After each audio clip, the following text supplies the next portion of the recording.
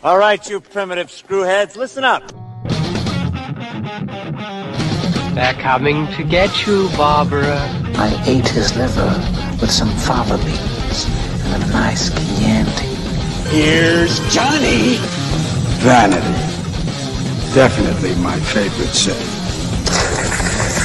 I am the devil, and I am here to do the devil's work. The power of Christ compels you. This is my boomstick. What's your favorite scary movie?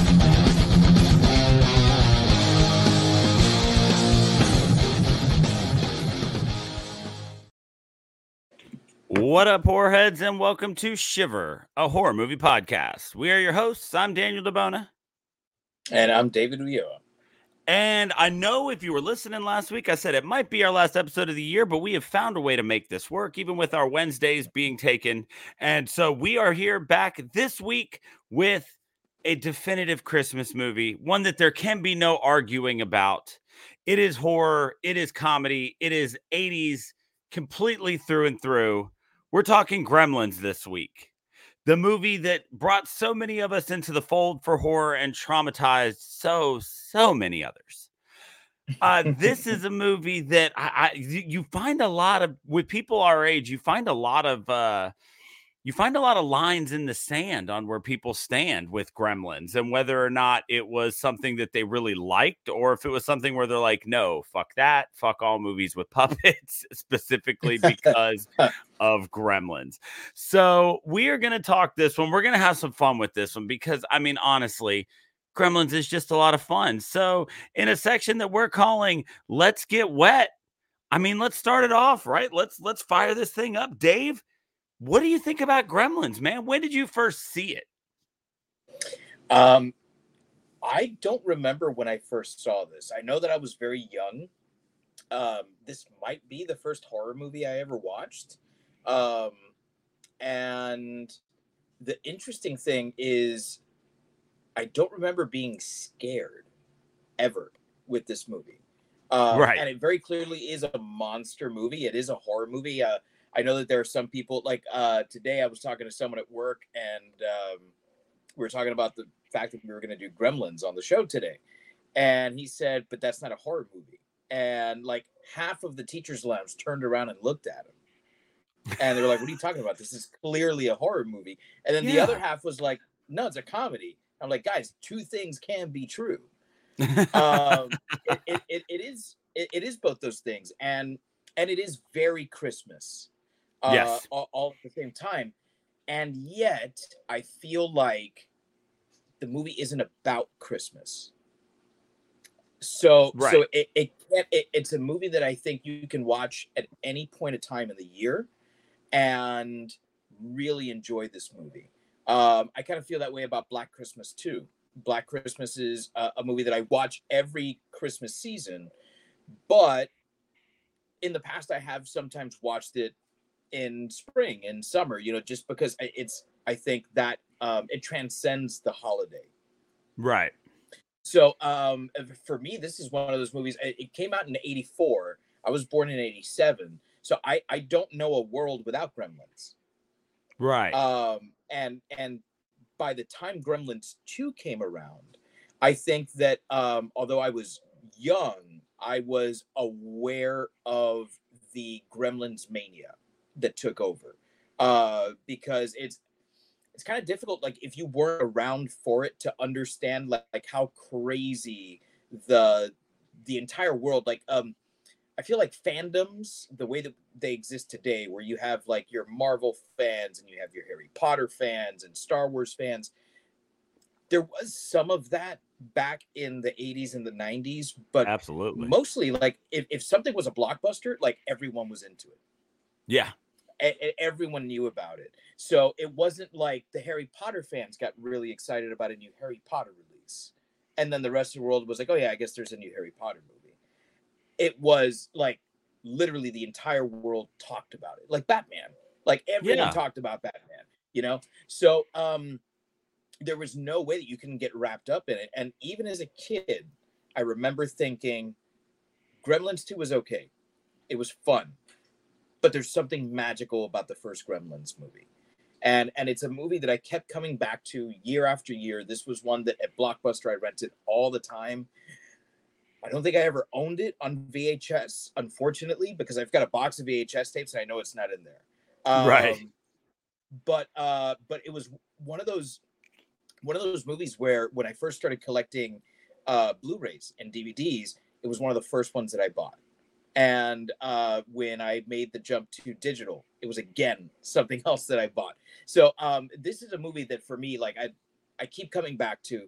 I love this movie, and I'm trying to find the right time to introduce my son to it because of that awkward conversation with Phoebe Cates and with the whole Santa Claus thing. So I don't want to broach that subject yet, but it's definitely one that I look forward to watching this with my kid. What about you?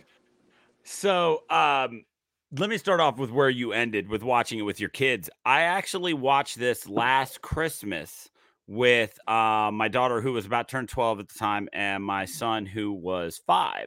And like, it had been a while since I'd seen it. And it got to that part and she started talking. I was like, oh shit. And I just fast forwarded. And then when they asked why, I was like, oh, there's a cuss word in there.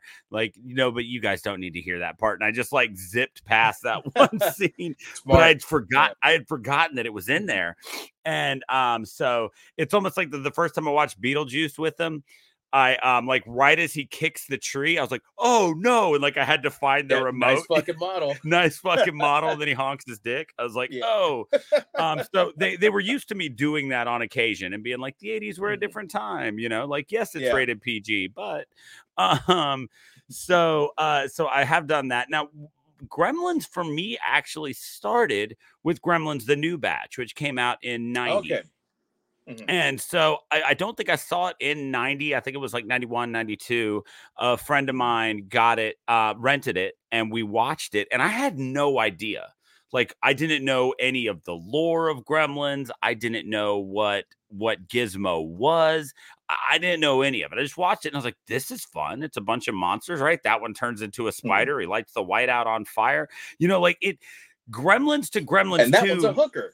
Yeah, exactly. Gremlins to Gremlins 2 makes a very like aliens like jump in subject generous. Matter.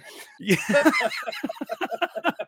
But so and then it was years and years and years, decades later that I finally was like, you know what? I've never actually seen Gremlins. I've only seen Gremlins 2. So I'm 40 now, and it was probably in the past 20 something years that I actually watched Gremlins for the first time.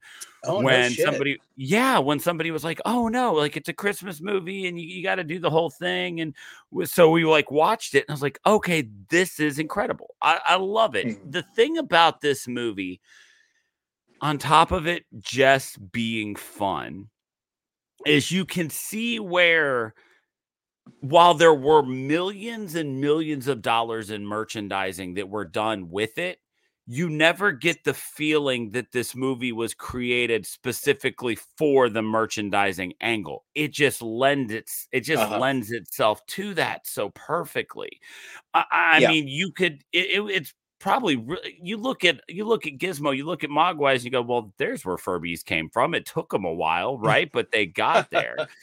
And so it's interesting to see something where the marketing potential is so high and then kind of go back through and realize that they weren't sure how this was going to do when they released it. So it wasn't something that had this massive merchandising push at first.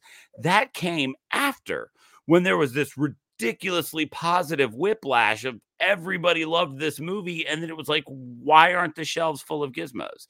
And so they kind of went back and they did it. And you're right. And then that fandom just kind of caught fire. And it's one, I spent some time today just online. There are still like really active Gremlins fandoms out there. It's really bizarre. Just for a movie, Gremlins 2 was 90, and did they ever do anything else? I think there was right? there was actually an HBO Max animated series that came out. I want to say it like 2 or 3 years ago. Maybe that's what reignited it then.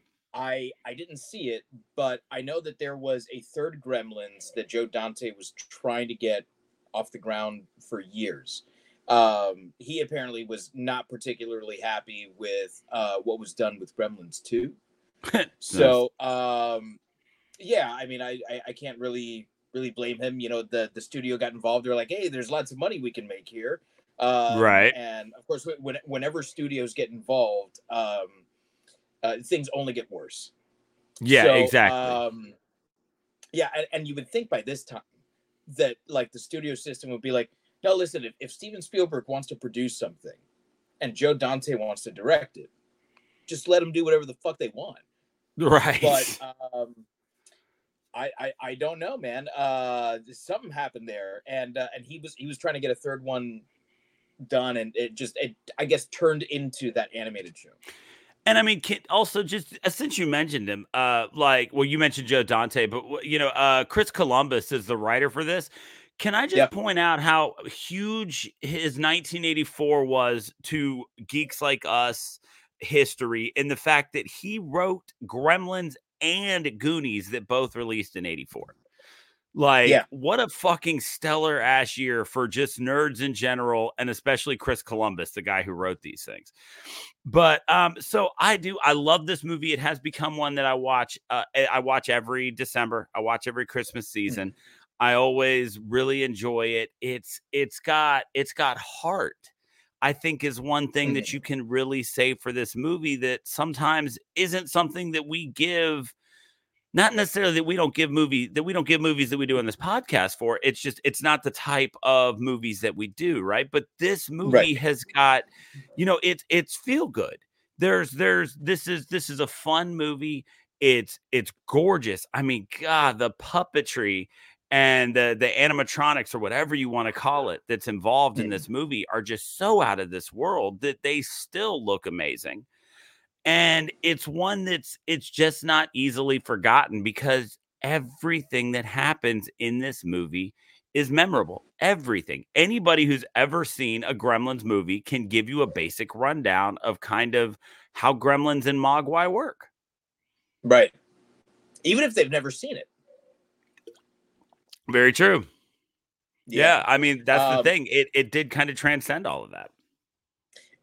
And speaking of how the Mogwais work, is it Mogwais or Mogwai? Is it like Jedi, where it's like the plural is the singular? One Mogwai, I think. Two Mogwai. I'm going no S. I would say no S too. So we have reached a consensus, and it is now official.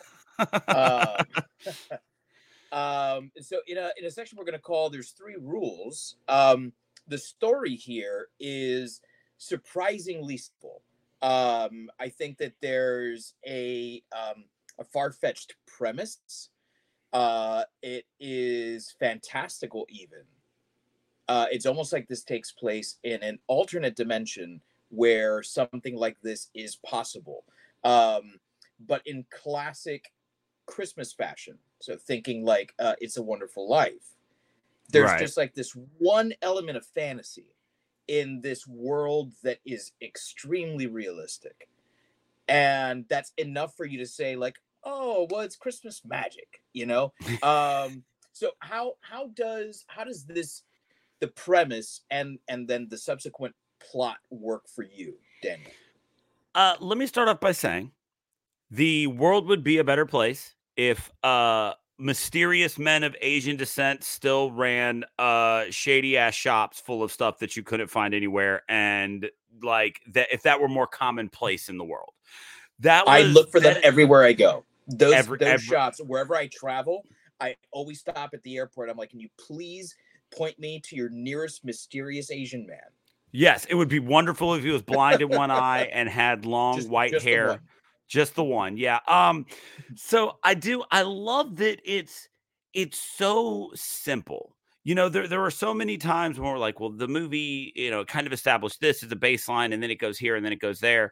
I mean, he hits you with, 3 rules. Keep him away from bright light. Don't get him wet. And don't feed him after midnight. You follow those 3 things, and the Mogwai and you will have a wonderful life. And so it lays it out there. keeps it real simple. And then it's like, and then you immediately go, okay, well, there's 3 rules that are so simple. Let's see how they fuck these up. I mean, that's Right. Even if this is your very first time, you're looking at this movie just like, all right, how is Billy going to screw this up? Turns out Billy doesn't screw it up. Corey Feldman screws it up initially. So, of course. because of fucking course he does. Sidebar. Corey Feldman is opening for Limp Bizkit on their tour that's happening here soon. And I can't mentally process that information. I feel like it works. What's more metal than Tommy Jarvis? Which, by the way, we want to talk about massive 1984s. All right, he came out with Friday the 13th Part 4, Goonies, and Gremlins in the same year. I mean, what a fucking year for Corey Feldman. Yeah, exactly. So, but they take that very simple premise of, how can Billy screw this up? And then how can we then go over the top with it? And what makes the story of Gremlins so good is the astronomical uptick that this thing takes, like once the shit hits the fan. Like everything kind of stays level for a little bit. Gizmo gets wet, you got 5 more, he makes 1 more to give to his science teacher, and you're getting there, and you get this great moment where you're like, okay, they're all dead except for the one. And then it's like, oh no, he found the pool. And now there's enough to take over the city, right? So you've got this great up and down. The pacing of this movie is fantastic. Billy is just this bumbling guy trying to work at the bank and kind of keep his family afloat because his dad is a horrible inventor. Fantastic ideas for a fantastic future, just really not working out for him. But they do so much to give you just enough story here, right? That you're totally invested in Gizmo's safety and Billy saving and Billy kind of saving the city.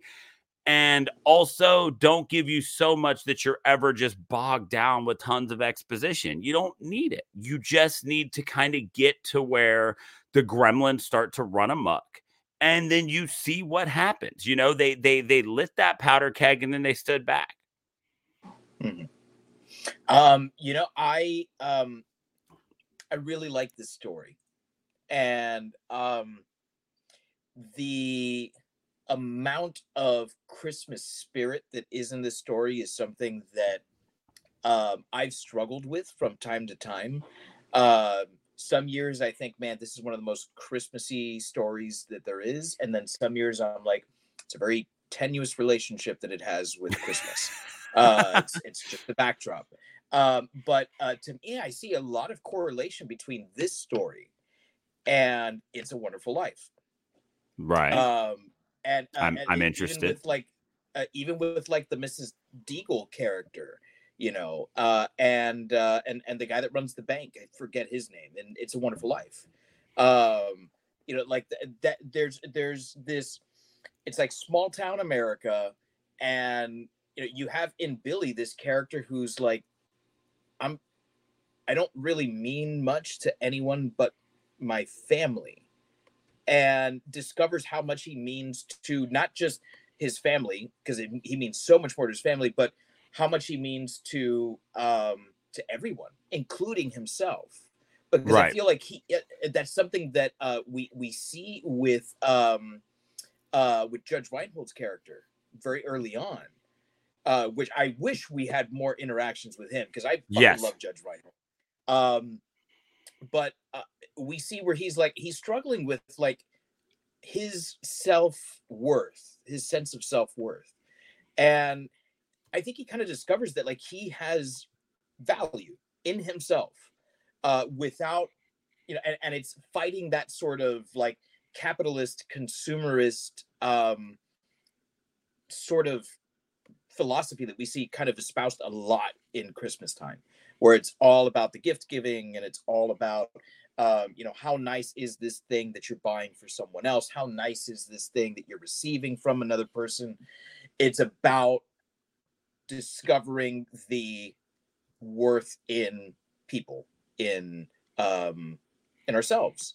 And Right. and I really think the more you kind of digest story, the more Christmassy it becomes, because there's a lot of, tinsel and lights and stuff all over the place, and it's very easy to be Christmas in that way.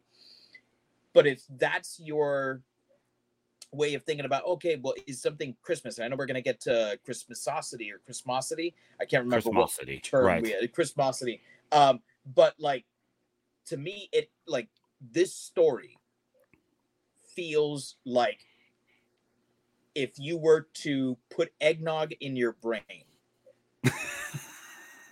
and then it gets jumbled around because there's a gremlin chasing you, that's exactly what this is.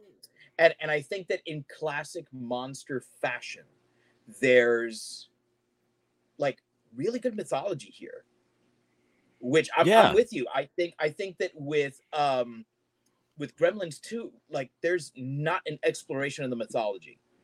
There's an expansion of Gremlins, of like the breadth of what Gremlins can do, and that's great. And I feel like in true Steven Spielberg fashion, they saw that they could market the Gremlins as toys and T-shirts and pajamas and backpacks and lunchboxes and thermoses and pillowcases and bedding and all this stuff. And they were like, yeah, let's do that, because now we have even more of it that we can do. But the actual mythology of like the Mogwai, where the fuck do they actually come from? Like, are they native to Asia? Where in Asia?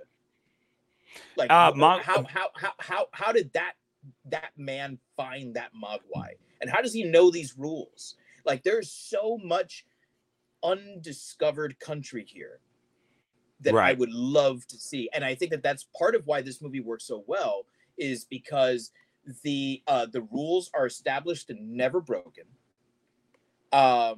And even if certain rules are created only so that they can be used later in the movie, they're used well. Yeah. I mean, the word Mogwai, right, is Mandarin or Cantonese. Don't hold me to it. It is Chinese for devil, right? So, that still doesn't necessarily mean they came from China. It could just be what this guy has named it because he knows what can happen if you have a Mogwai. But it is either Mandarin or Cantonese. I forget which. But yeah, it just means devil, which is way super fascinating when you look at Gizmo and realize that he's just constantly being called devil, right? Because he's got this angelic singing voice and just seems like a sweet guy, as and even he doesn't even, it's not even like he gets mad when he gets bright light in his face. He just gets cuter and tries to hide. But yeah, I do agree with what you're saying when you start to look at Gremlins 2 and you're like, okay, this became about creating, because in this one really there's Gizmo and there's Stripe, and that's it. The rest of them are kind of interchangeable. There's the one with the ski mask on, there's the one who puts the 3D glasses on. But 2 became about like, okay, can we have names for them? Can we market this one as a specific something? They became Pokemon in 90, right? Like, can you collect all of them because they all have names and personalities now? One of my favorite things, call themselves Mogwai also in Pokemon fashion. Yes, exactly. Yeah, I mean that's what they that's how they talk, because they don't, calling them Gremlins is the development of the old guy with the snowplow, right? Whose name has suddenly escaped me. But he's the one Dick who's Miller. like, I don't know. He's exactly. Dick Miller to me. Whatever role he's in, he's Dick Miller. And but he's spectacular. He just starts talking about like, oh, well, it is drunk, and he's like, oh, we had gremlins in the machines and blah blah blah. And I mean, you go back to Twilight Zone, called the thing on the wing a gremlin, right? So it was it's interesting that this isn't like the birth of the word gremlin. It just became the perfect word to describe these things. And so I love that. And I do love, my favorite thing about this movie, when you're talking about, is it comedy? Is it horror? It can be both. My favorite thing about this movie is the fact that even though people are actively dying, with the exception of, like the very first couple that attack Billy's mom, all of the chaos and the violence is so Looney Tunes. Yeah. It's so ridiculous. It's like, oh, look, I'm messing with the street lights. The cars crash because everything turns green. Or, oh, look, I'm just pulling all this stuff underneath the car. Now the cops don't have brakes. It's all just so childish mischief gone too far, right? Mrs. Deagle flying out the window, doesn't matter how many times I've seen it, is always going to get like not a chuckle, not a chortle, but like a full-on guffaw. Yes. Like I am going to like laugh from my belly. Yes, and it's like, and it starts as soon as I see him playing with the wires on the chair. Yeah. I'm like, oh God, here it comes. And so, yeah, and then it's just, it's all so ridiculous, but it makes sense for these little things to cause that kind of chaos. And that moment when you kind of get reminded of the fact that that's what they are is when they're all sitting in the theater loving Snow White and the Seven Dwarfs. And they just want to eat candy and watch cartoons. And sure, maybe they murdered half the town on their way there, but they were just goofing off. Boys will be boys, right? Like that. Yeah. I hate that phrase. But Me too. I couldn't help. This is the first time I've seen Gremlins since my youngest son gained a personality. Because you've had a couple of kids, this. Right? Kids are potatoes until they're people, and then there's like a period where they're like potato people. But like he is, I would say like 90% person now, and only 10% potato. So he is a mogwai that has turned into a gremlin.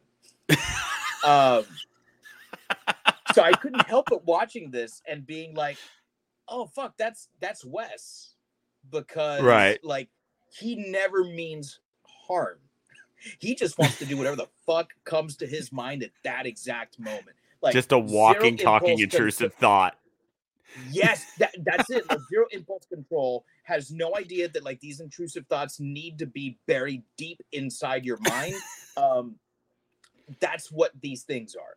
Yeah, I mean, like that. You've always, you always. It's like you see the stoplights change. You're like, man, it would be bad if they just all turned green at the same time, right? But then you don't actively try to find a way to make it happen. Yeah, you just wonder how bad it would be. Yeah, we're adults. We bury those intrusive thoughts deep down.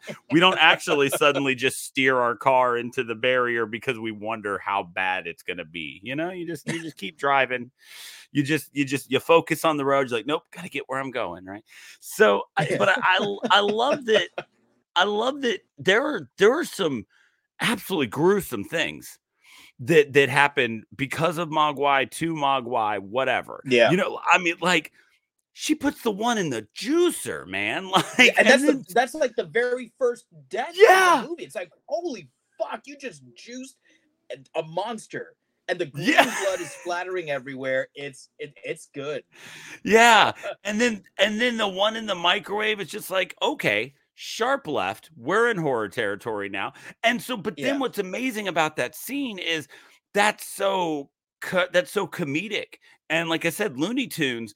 But then you get that scene where it's just Stripes' red eyes in the tree before he just attacks her straight out of the tree. And that is reminiscent of the scene when Chucky first comes to life for the mom, and she's struggling against that whole thing. And that's scary as shit. Or I guess maybe it's not Stripe that does that, because the one who does that gets hit into the fireplace, right? So, but anyway, so they balance everything beautifully in this movie through this wonderful pacing that they have, which I think is something that this movie can never get enough credit for. And so I love the way that it all plays out. You get your one little sweet, soft moment between Phoebe Cates and Billy there. in the middle, and you kind of learn, because there's that great scene where she's like, what is it? Say you hate Arbor Day or George Washington's birthday and nobody bats an eye, but it's like, but she can't understand why nobody, like everybody gets so mad that she doesn't like Christmas. It's just you get that one little sweet scene, and it's like, all right, let's get back to the action. You get a great hero moment from Gizmo. I mean, it really does. It just plays to all those classic things that make for a fun movie. Yeah.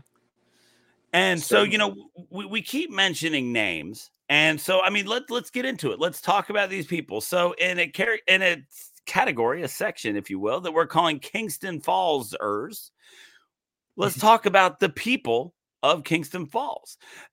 Who stands out for you? Who do you like? Whose performances did you think were stellar? Take me through it.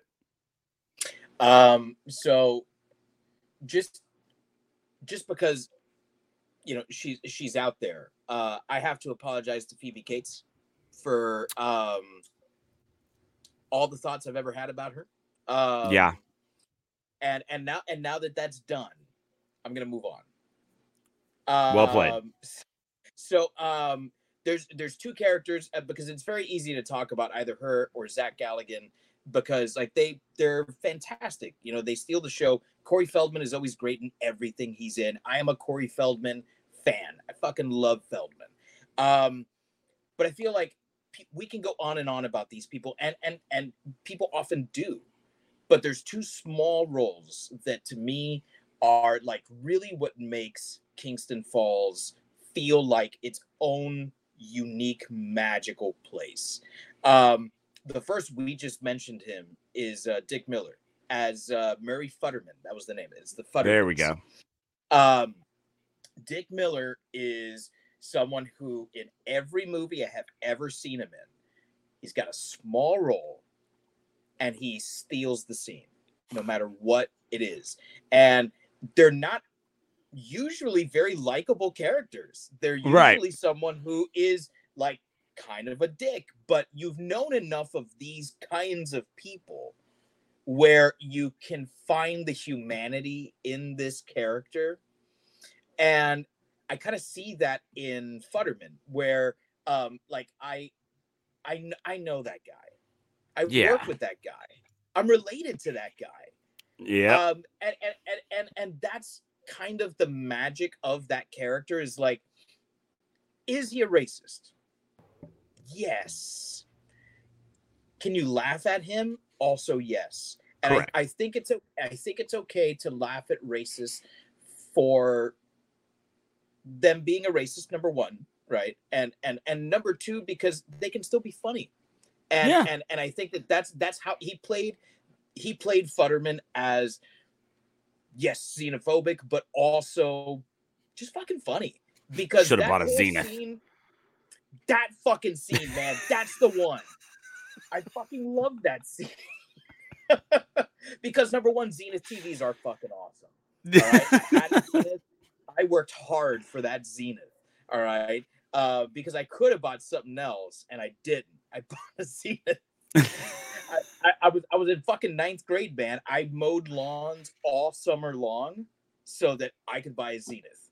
Nice. Anyway, that scene, with hey, what are you doing with the clicker? And then she's like, you have it in your lap. It's to me, there's such a humanity to his character that Mrs. Deagle is devoid of, which is fantastic, right? Because like that's really where you get to see, like, listen, you can be a good person or a bad person, but if you're a person, you're better than this like money hungry grub that's over here. Like, that's not human.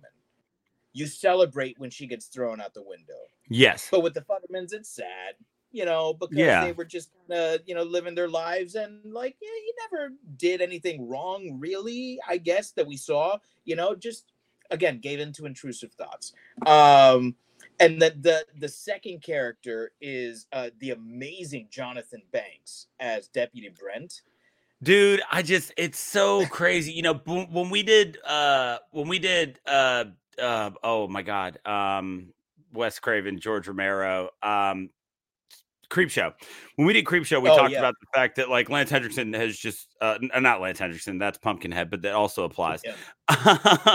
But like, you know, we talk about these people who it's like you can go back 40 years and watch movies and they still looked old. And like Jonathan Banks, it's like, oh yeah, that's him. He's still old. He just had hair 40 years ago. Yeah. And somehow looked older with the hair. Yes. Than without the hair. I don't know how he managed to do that. But I love when they're like, "Are you drunk?" He's like, "No, but you are." Deputy Brent is exactly the kind of police officer that makes you upset at your municipal police department. Right. But is exactly the kind of guy you want to have a beer with. Okay. And I feel like the residents of Kingston Falls are riddled with this like duality where it's like you kind of suck, but also like don't people suck? Yeah. And these people that suck are the same people that I want to go have a drink with. They're these same people that at the Christmas party I'm gonna hope that they steal my white elephant gift and I steal. It's very, very real, I think, because as cartoonish as these characters are, I find myself saying, oh, this reminds me of this person that I actually know. And this reminds me of this other person that I actually know. It's almost like a real life Springfield. And I know I always throw that out whenever we have like a very colorful cast of characters, because to me, Springfield is like the perfect comedic city. Right. But there's still something a little bit more grounded than Springfield here, where it's just, you know, I would not be upset if I lived in Kingston Falls after all this happened, because I don't want to experience the Gremlin thing. What about you? So, you know, you talked about Murray Futterman. I loved Jackie Joseph in the little role she had as his wife, Sheila, just because, you know, we've gotten so much of Murray's an asshole, you know, and it's like but one of those things is like he's an asshole, but he's our asshole, right? You know, because it's like he walks up, your car is frozen up again, piece of shit foreign car. I'm not going to do anything to help you. I'm just going to stand there and talk shit about it. I'm just going to tell you, oh, you shouldn't have bought that car. And so we've gotten all of this, and then you find out that he's just got like this sweet older lady wife at home who puts up with this shit. You know, he immediately catches an attitude about the remote. She's like, "Oh, you're sitting on it," and she's back to her, you know, knitting and whatnot. Like it was so funny in that one little scene they had together, just kind of the way that they played off of each other and how she was unlike him in every single way. And you know, it was fun to see that and to kind of you know, just enjoy that moment. It's like, man, you know what, like there must be something to him, right? If this sweet lady is married to him. So she did a great job. I just, man, when I watch this movie, it's like, yes, okay, you know, great job by Phoebe Cates of, you know, being there, you know, right? She did what she needed to do, and she was perfect at it. But you mentioned him earlier, man. I wanted more Judge Reinhold. Like I wanted him as this really brief, you know, like anti-capitalism statement where it's like, well, look at the dickhead that only cares about being a millionaire by the time he's 30, you know, and I would have fired you and you know, like all of that. There was just enough of him, but also I wanted like a little bit more. And really one of the things that makes you love him in that role is just when you watch movies from this run where Judge Reinhold was just kind of in everything, you know, including this reunion between him and Phoebe Cates, because Ridgemont High was 81, 82, right? So that was before like that. They were together in this. So, but you always get that reminder of, it's like, I don't know how much breadth this guy has as an actor, but I know that he kind of falls perfectly into everything he's asked to do, even though they're all kind of variations of the same thing, but he was always perfectly cast. And so I would have liked to have seen him a little bit more, but that bit of him that we got, I think it really worked to make Billy seem that much better about the fact that, he made enough money to get by and he still had a great family. And that's what it was all about. And you're talking about the Christmas thing of this, right? You're looking at all these people who all they care about is money. And then you got the guy where it's like, look, my family has a house. I'm living with him. I'm happy. He's Judge Reinhold and the banker lady, Miss Deagle. They're the Ebenezer Scrooge to his Bob Cratchit, right? You can, there are wonderful life comparisons here, but there's the Christmas Carol element of it here of, all these people that are lording over you and constantly threatening to end your life. They don't know what Christmas is all about. We never see their families. We know that, Miss Deagle apparently lives home alone and is just miserable. And, Judge Reinhold has a bunch of money, but Phoebe Cates don't want to date him. So, Right. you get that great element of it too. So I did like his role was kind of perfect for what he was. Kind of just wanted to maybe see him get some comeuppance. Right. I wonder if there was more of him in the movie and it just didn't make it off the cutting room floor. Right. And that it's a possibility because it seemed like they were setting him up to get his goes around comes around. Right. They put him in there. They make him a well-known jerk and all of this. It seems like they were setting him up to maybe get something. So maybe when I say I want some more of him, that's what it is. I wanted to see Judge Reinhold get his. And so, and yes, when you're talking about the character, Zach Galligan, he did great. He was kind of exactly what he needed to be. He was just an average looking dude who ends up getting the girl. He's a great artist. He's so deep and he loves his family and he did all of that really well. And Corey Feldman, man, can't miss. The 80s Corey Feldman did not miss. Like that's just a fact. That's just an absolute fact is that dude only hit dingers in the 80s. And so it was good, but like Jonathan Banks, man, seeing him young while still kind of looking as old, if not older than when he's Mike in in Breaking Bad was it's so bizarre. And I always forget that it's him until I see him. And then I'm like, oh my God, that's right. Like I always forget he's in this movie until that moment. Shit, he was also in Beverly Hills Cop with Judge Reinhold. It has been so long since I've seen Beverly Hills Cop. Yeah, I was actually thinking I need to rewatch it soon. Right. But I had zero recollection of Banks being in Beverly Hills Cop. I was actually thinking I need to rewatch it here soon because there's a sequel coming out soon. There's a new Beverly Hills Cop coming out. So I was like, I need to go back and rewatch those. I haven't seen them in forever. Now, I remember the first two, but I don't remember anything about the third one. Top of my head, I wouldn't have even told you there was a third one. So I don't know that I've ever seen it. Yeah, there you go. All right. Seen Beverly Hills Ninja. You know what? I like that movie. I'm just gonna put it out there. Movie. I love that movie.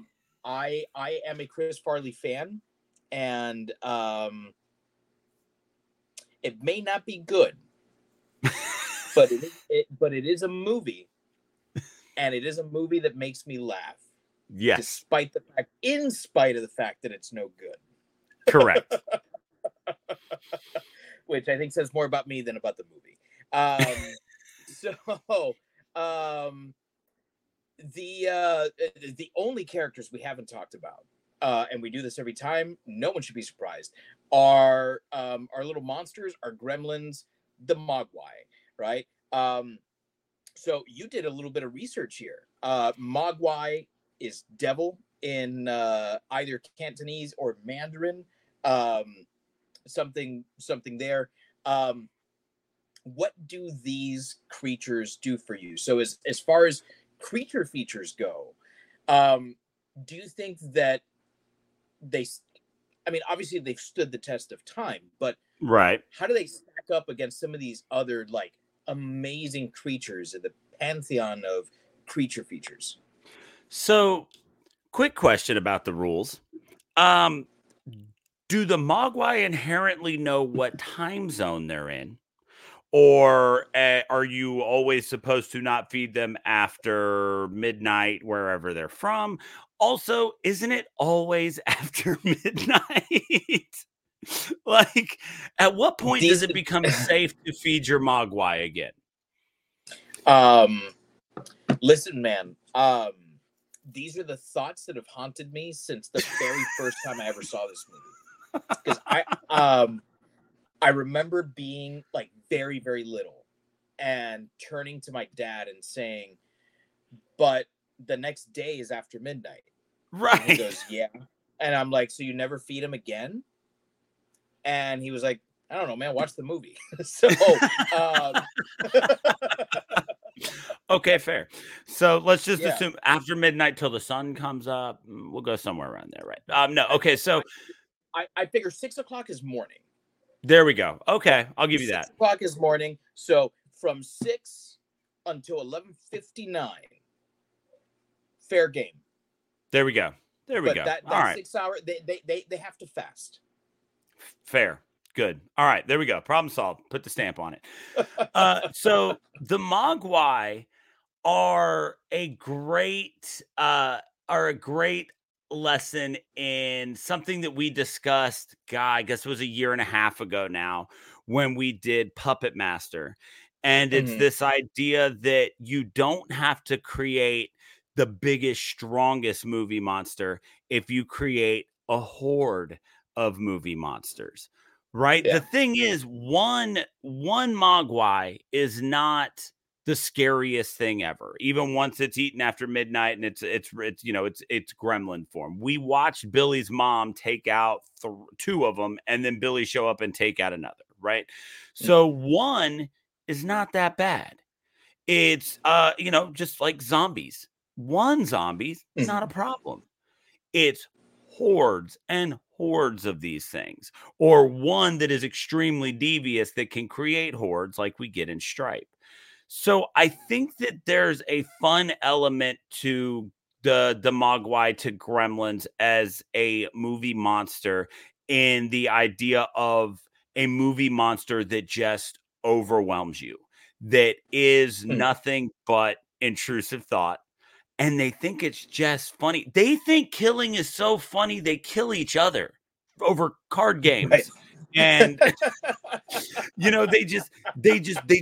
it's funny. Violence is funny. Watch me shoot you. Now, okay, so here's a question. Now that you brought up that scene, the Mogwai reproduce asexually.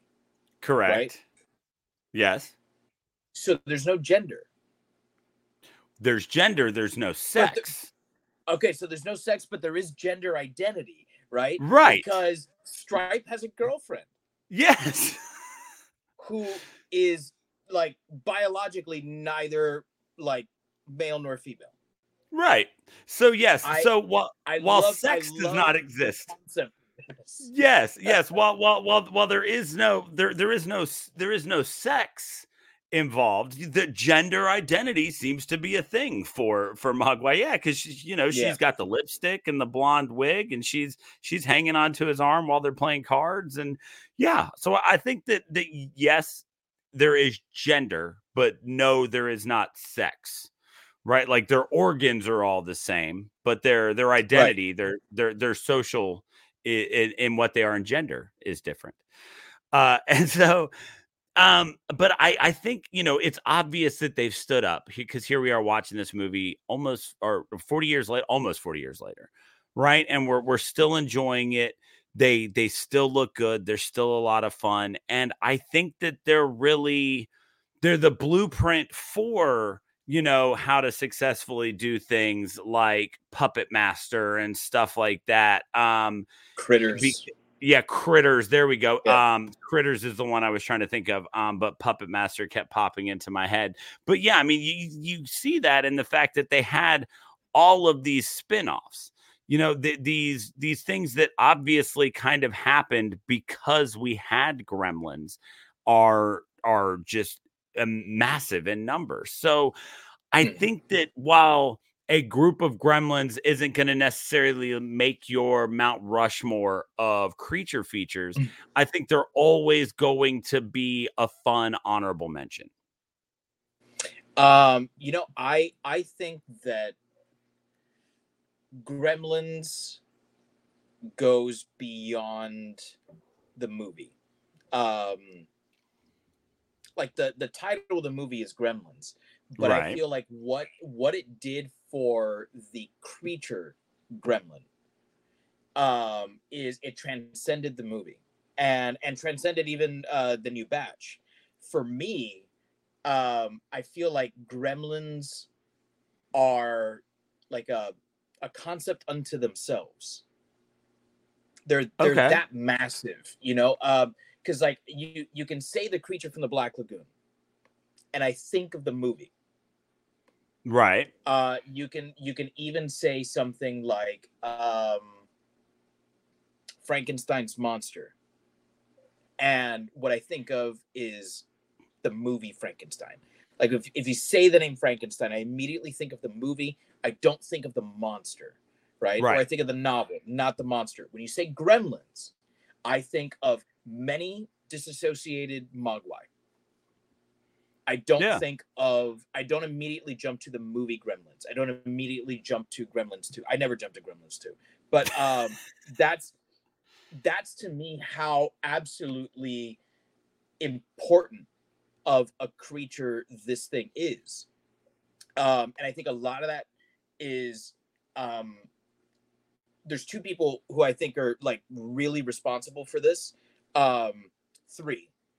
The first is Chris Columbus, because without his initial script, this could very easily have been like a very straight horror movie. Yeah. Without the comedy angle, without the Looney Tunes of it all, it would have been it would have been just that. And then there's the special effects artist who for some reason his name escapes me now. But then there's Joe Dante, who is, I think, one of the most important special effects directors that rarely gets spoken about.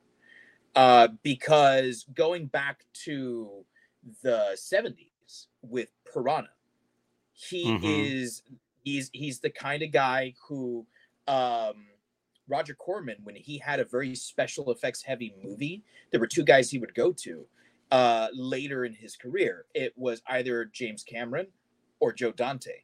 Like these two guys came up together in the Roger Corman like system. And thanks to all of the work that he did with Corman, he learned how to really create special effects heavy movies without you thinking about like, wait, what's the budget for this movie? Because like Right. to me, when I see a special effects like spectacle, one of the things that I'm constantly thinking of is how much did that shot cost? And that's not something I ever think about with this movie. In Gremlins, I'm just thinking like, man, that was really fucking cool. Right. And whether it's stop motion or whether it's puppetry, he manages to kind of mesh these two things together in a way that just we don't see anymore. Movies like this, we talked about this when we did Silver Bullet. You don't see movies like this anymore. You don't see movies like Day of the Dead anymore. Because even though it's not more cost effective to do computer graphics, it's easier to do computer Right. graphics. You'll pay more money to have someone do less work because you're going to get the shot, even though it's not in the camera. Right. So to me, the Mogwai work so well because they're beautifully written, they're beautifully created, and beautifully shot. Like it is perfection. It's creature perfection. Like, to go back to the creature from the Black Lagoon, like the creature from the Black Lagoon is the iconic creature that it is for a lot of different reasons, but it goes back to the conception of the thing, the way it was executed, the way it was shot, and you can thank pretty much Riku Browning for all of that. And that's what you have here. It's just more of a collaborative effort. But to me, you have the Gizmo, right? The original Mogwai, which is, I think, just as iconic as Chucky. I think it's just as iconic as Jason Voorhees. It's just as iconic as Michael Myers. In fact, maybe more so, because the audience is greater. Wider net. It's a wider net, because my grandmother knows who Gizmo is, and my son, even though he hasn't seen the movie, knows who Gizmo is. Right. But my grandmother doesn't know Michael Myers' name. She knows Halloween. She knows it's that dude from Halloween, but she couldn't tell you that his name was Michael Myers. I can almost guarantee you. I mean, maybe she might, but I don't think so. I'll tell you one thing that was funny to me about the Mogwai that I just learned today while reading it. I, in all of these years, never had any idea that Howie Mandel was Gizmo. Yeah. Like, that had just that bit of knowledge had always just kind of flown under my radar. Like, as I'm scrolling through stuff, I was like, wait, like the same Howie Mandel? Yeah. I was like, yeah. Oh, okay. Well, good for him. Both Peter Cullen and Frank Welker, so Optimus Prime and Megatron, voiced the Mogwai. Really? And yeah, and in 1984 they would have been working on Transformers together. So it actually was Optimus Prime and Megatron voicing these guys. It's there's so much to them, and like the cuteness of like the original fuzzy Mogwai, and the the demonic quality to the bad Mogwai is part of why it works so well, because it's still like it manages to be cute and funny, sadistic, and all these things. And I think that they're funny enough where you want to laugh with them, but if you actually stop and think about what they do, it's very much like Looney Tunes, right? Right. Stop and think about the violence in these cartoons. Like, it's brutal. It's absolutely brutal. Like, you don't see violence like that in cartoons anymore, because parents complained all the time, right? And I know boomers love to talk about, like, kids these days, we watched it and we were fine. Fucking were you? But also, like, their parents were complaining about the fucking Tom and Jerry's. They were complaining about the Wile E. Coyotes and the Roadrunners, right, all the fucking time, because it's just so over the top. I feel like it has to be that over the top. It has to be that Looney Tunes, or it doesn't work. So their sense of humor is really, like, it's integral to their character. I don't think this movie works as a straight horror movie. No, not at all. And I love, you're talking about the character of them. I love that when the others first, spawn out of Gizmo's back, it takes no time at all to look at them and realize, okay, these ones ain't good. Like, like they did such a good job with that puppet creation and the way that they behaved and acted. As soon as you saw them, you immediately knew that those new ones were not good. Like, they weren't just going to hang out and play keyboard with you and stuff like that and cuddle up for nighttime. Like, you knew that right away. And they did such a good job with just little subtle things that they did with their faces, with the way their heads were shaped, that you see Gizmo and you go, oh, and then you see Stripe and all them before they change. You're like, those are monsters, right? Gizmo, sweet baby, these monsters kill it with fire, like that whole thing, right? Like, you get that immediately when you watch. And again, that's just credit to the amazing character design and puppetry that this movie is full of. Yeah. So we've gotten to it a little bit. But now we need to kind of come back to it. And in a section that we always do when we do these holiday movies, we need to talk about the Christmasity of Gremlins. Now, you said you've had a tenuous relationship with Gremlins and its Christmasity at times. So take us a little bit more into your wonderful life theory and how all of that goes, and how Christmassy do you think this movie is? So it's been a roller coaster, because there have been periods of my life when I think that Christmas is just the setting, and that the movie has very little to do with Christmas. And in fact, the last time that I watched this movie, I thought, you know what? It's not very Christmassy. Like, it's obviously a Christmas movie, but the Christmas spirit, I felt like my favorite Christmas movie of all time is Christmas Vacation. And I feel like the Christmas spirit is alive and well in Christmas Vacation. Right. And I felt like it just wasn't here. I didn't see it the last time that I saw this, which was last Christmas. Because I saw it almost like First Blood. And I've made this argument before that, like, you can make an argument that First Blood is a Christmas movie because it takes place during Christmas time. There's Christmas lights twinkling in, store windows. There's Christmas trees. It's cold as fuck as Sylvester Stallone's running away from all these fucking cops, right? Christmas movie, right? He's trying to reunite with friends. That's Christmassy. I didn't see a lot of that there in years past, but upon watching it this last time, there was something about that initial interaction with Billy and Judge Reinhold and Deagle, and all of it just kind of clicked, and I was like, dude, that's fucking It's a Wonderful Life. That's Jimmy Stewart. He's Jimmy Stewart, and while he never like wishes that he was dead, he sees that like his value is more than just the guy who works for his family. His value is more than just like, I pick up the slack because my dad can't. He offers so much more to his mother, to his father, to I always forget her name, but Phoebe Cates's character in this one. She's just yes, thank you. Kate, yeah. It just anytime I see her, I'm like, oh, that's Phoebe Cates. I never even think of her as Phoebe or as Cates, just Phoebe Cates. It's all just like one thing. It's like Molly Ringwald. She's always Molly Ringwald. Nothing but. Speaking of someone else I've had a gigantic crush on all my life.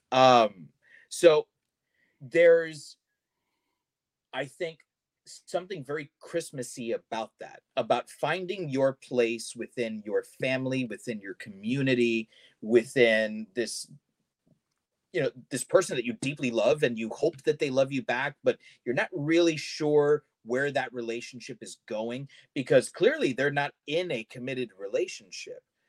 If Judge Reinhold is coming on to her and asking her to, come over to his place, there's not a committed relationship there. There's maybe a relationship. I don't know what exactly is going on, but they're both living their lives and trying to hold on. Is that like an established term that I just don't know? Because you just threw it out there like that's like vernacular. Not that I know of. No. Okay. Well played, sir. Write it in the Shiver dictionary. It's the term that I use to describe Tom Buchanan and Daisy Buchanan in The Great Gatsby all the time with my students. I say they don't have a relationship; they have a relationship, and I like it. Well, we know how that ends up. Yeah, exactly. Yeah. So, but by the end of this movie, they no longer have a relationship. Like, they are like actively working to unite, because they've left the capitalist consumerist like Christmas behind, and they're worried about like saving themselves. And to me, that seems like more Christmassy than almost anything else. Where it's like, it's not about the gifts. It's not about, It's not about like, wearing nice clothes and, giving jewelry, and it's about like being there for someone, helping them through that hard time. It's almost like like an O. Henry story, where it's like, hey, I got you this thing. They're like, oh, great, I can't use it because I sold that thing that was for to get you your thing, and it's like, oh no, we forgot that the greatest gift was each other, and Thanks, that's Mickey Mouse, for exactly teaching me that story. Had you never read that before No. Once Upon a Christmas? It's what, like, when I saw it in Once Upon a Christmas, I was like, this seems vaguely familiar. I have a recollection of a 6th grade English teacher once reading this with me. Yeah, exactly. Yeah. Yeah, no, I think this is one, and yeah, I like often when the debate comes up of whether or not something is a Christmas movie, I just love to play devil's advocate, right? Because honestly, I don't give a shit. Watch what makes you happy. Watch it whenever you want, And so, I tend to stand firmly in the camp of Die Hard, not really a Christmas movie. We don't need to have the argument now. But but I also just, what you just did, that's what I love to hear about people, or like, I like to hear about from people. I love when somebody can give me an argument for something being a Christmas movie other than, well, it takes place on December 24th. All right, cool. Right.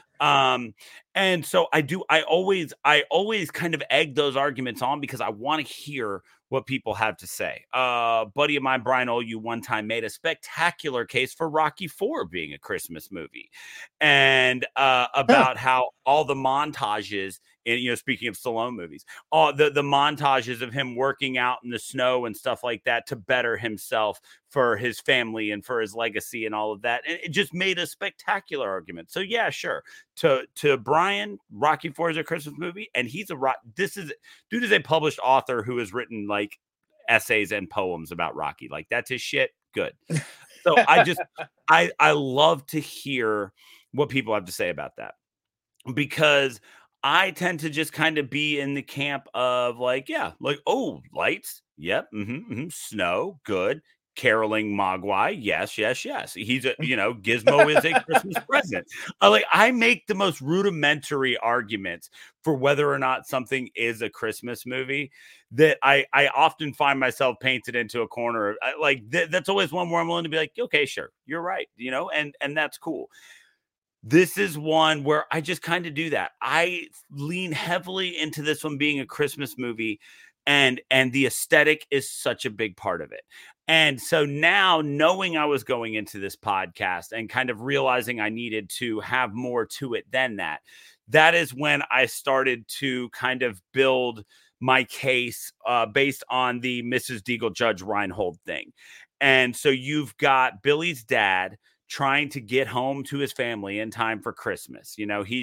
He's out there trying to do the right thing and provide for his family. And now he's stuck out in the cold, and he's trying to get home. So, there we go. Trying to get home. Christmas. Check. Right. You've got this one guy. Yeah. Oh my God.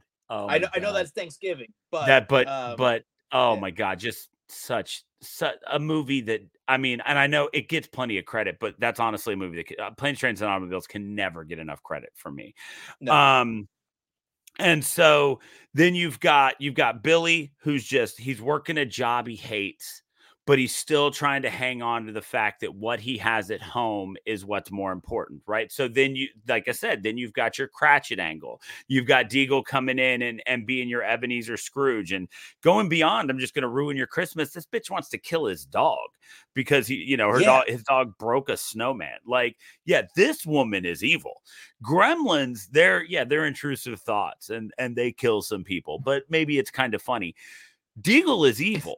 And it's because she is this embodiment of that capitalist angle of Christmas, right? And you've got Judge Reinhold, the guy who's kind of mixed up about what it's all about, and he's all about the money and stuff like that, and he hasn't been visited by his 3 ghosts yet, but they're in his future.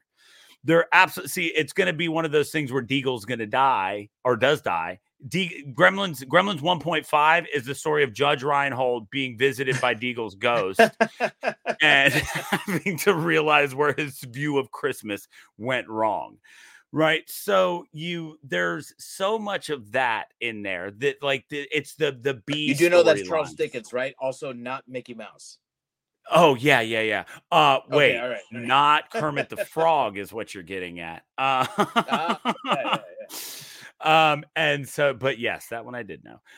So there's so much of this that I think just lends itself perfectly to going beyond that Christmas aesthetic that you can't help but say how Christmassy it is, even though Christmas isn't necessarily at the heart of this movie once you get outside of the fact that Gizmo is an early Christmas gift.